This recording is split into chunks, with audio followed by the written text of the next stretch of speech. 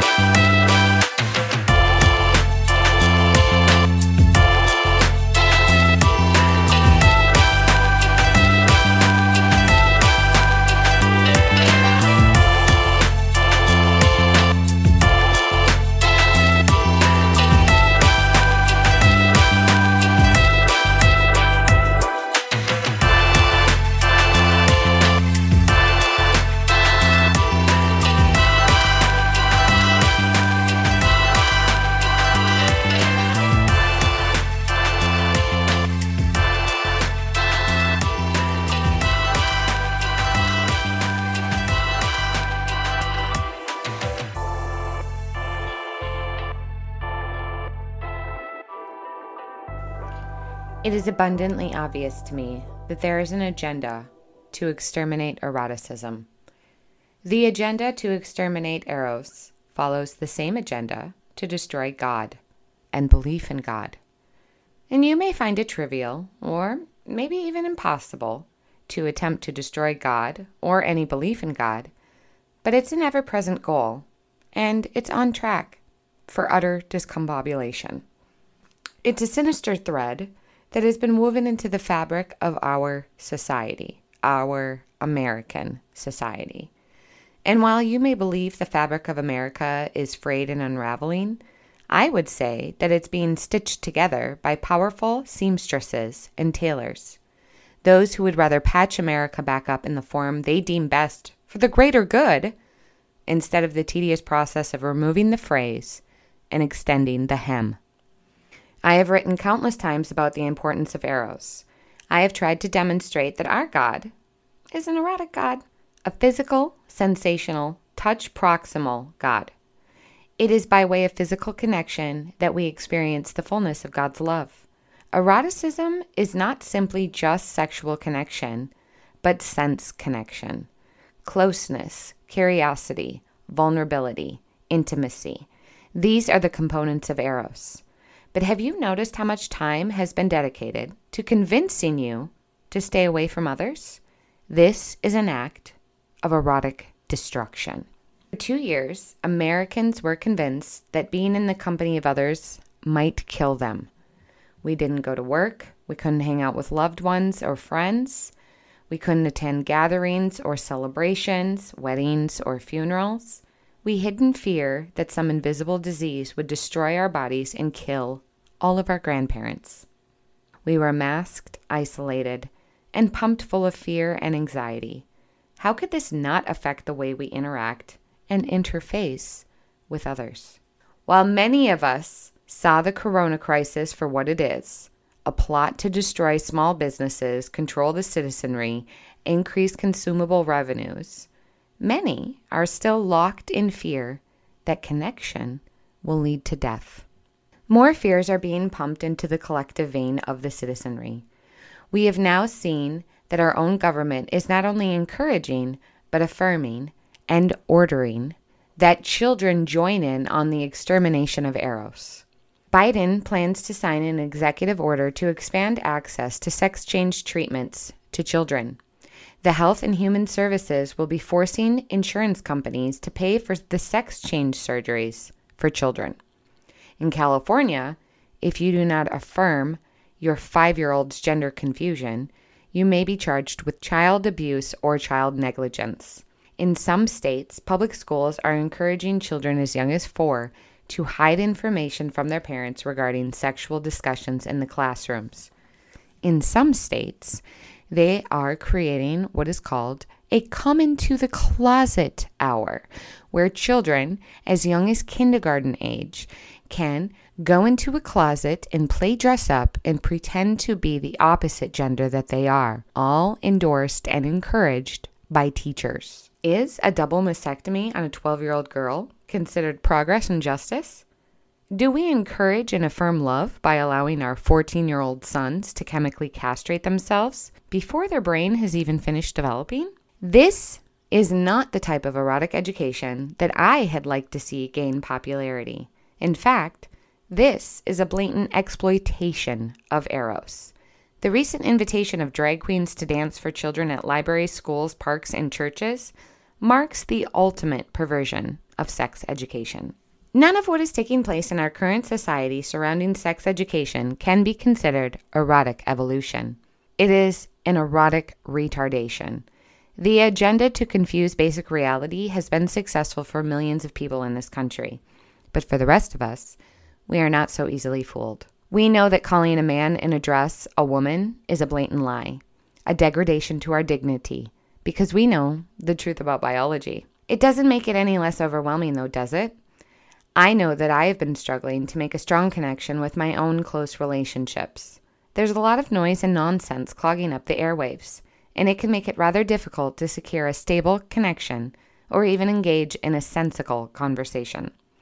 The pandemic of pedophilia and perversion is not over, but there are things that we can do individually and internally that can help us reconnect and encourage a true awakening of Eros, and ultimately a true awakening of collective consciousness.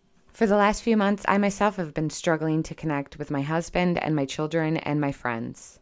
I've been trying to implement collaborative efforts that will help us secure our support system for the better. The first step requires distance from devices. I know that so many of us are entirely too addicted to our devices. We are constantly checking updates, notifications, emails, texts, etc. But to install a stable connection with people that we love, we must disconnect from the problems. The first thing that I recommend is that you start spending time outdoors, especially with those that you love, and try going barefoot. There is a beauty in going barefoot, especially putting your feet in the dirt or on the grass. That's where you can feel what some people call the Tesla energy. But it's not only that, just walk on the grass, touch a tree, examine a leaf, watch the clouds dance by, observe how the trees move in the wind.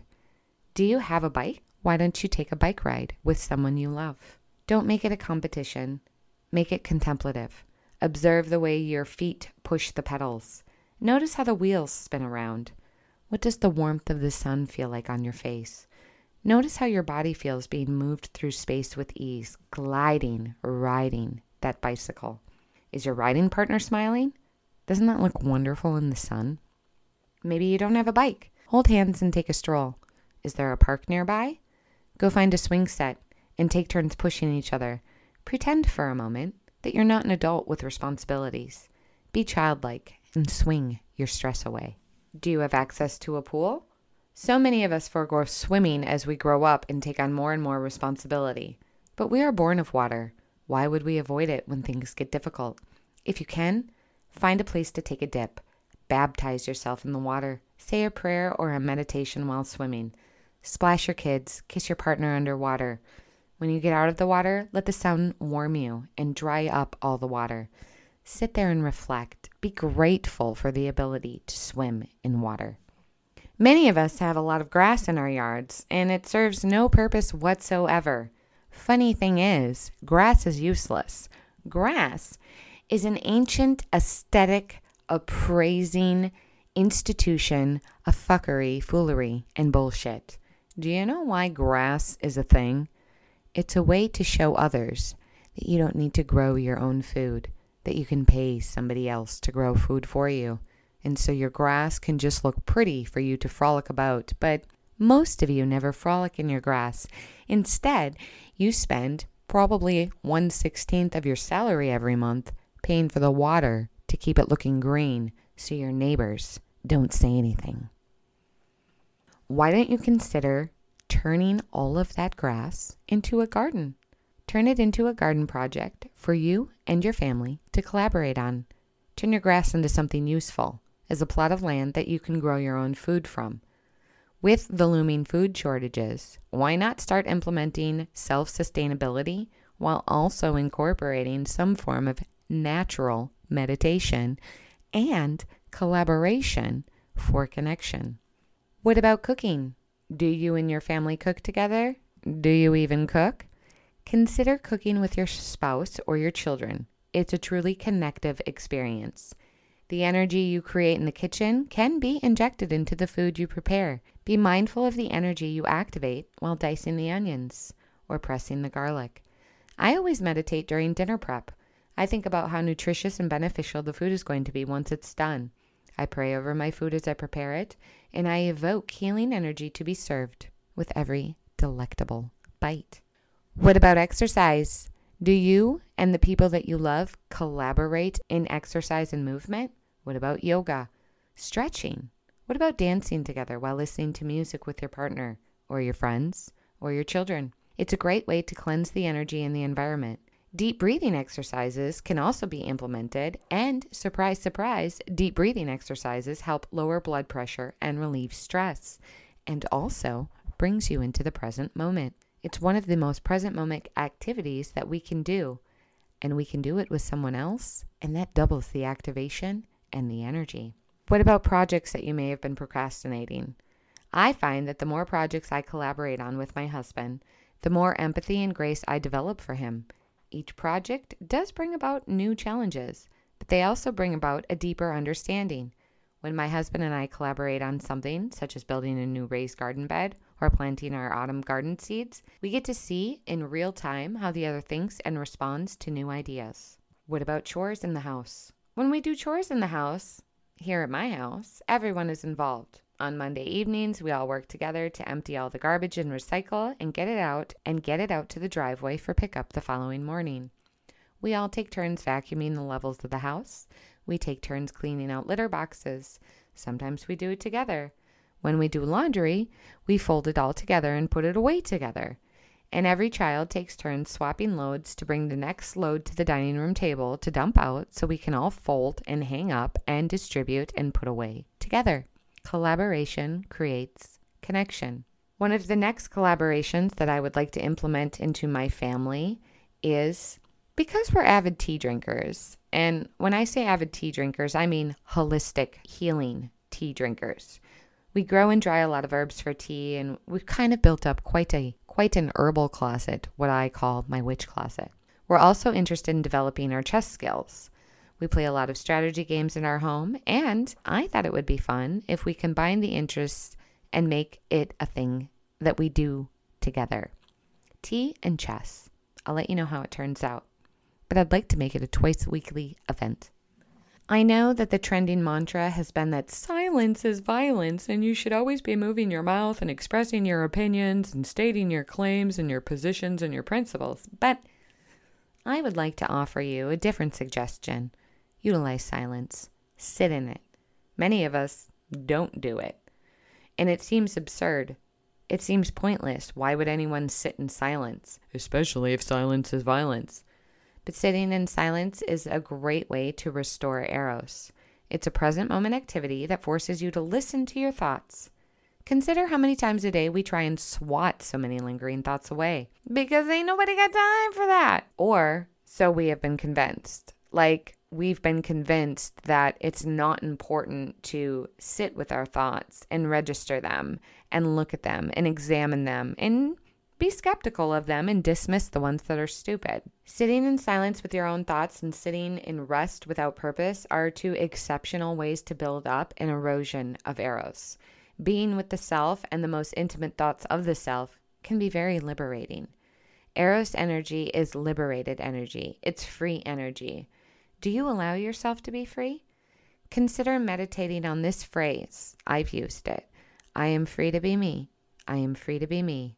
I am free as me. I am free. I am me. One final erotic solution worth mentioning is this. explore curiosity. Ask the questions you want to ask. Don't be afraid that someone will make fun of you for asking it. If you really don't know something, admit to it. We discover so much more about ourselves and the world when we have confidence in curiosity. Curiosity is an energetic component of eroticism, and it's a radical weapon against tyranny. Don Miguel Ruiz once wrote that we should be suspicious of all ideas, including our own.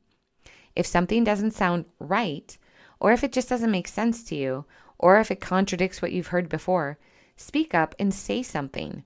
We cannot interrupt the attempts of extermination of eroticism unless and until we ask questions and examine all possibilities. It is not a requirement of humans to have all the answers, but we mustn't fear asking questions anyway. The freedom of speech includes the freedom to question authority, especially if you can see that the authority is trying to extinguish Eros. There are several ways that we can embrace the erotic rather than exploit the erotic. I realize that it sounds easier said than done, but the truth is we cannot control our external reality. We can only influence what we are intimately connected to. This is a fundamental truth of Eros. It is activated and influenced by physicality and proximity. To restore eroticism, we restore our deepest, most intimate connections. Eventually, we create patterns of behavior that are beneficial to combating the attempts of erotic extermination. And we also create an erotic model to be imitated.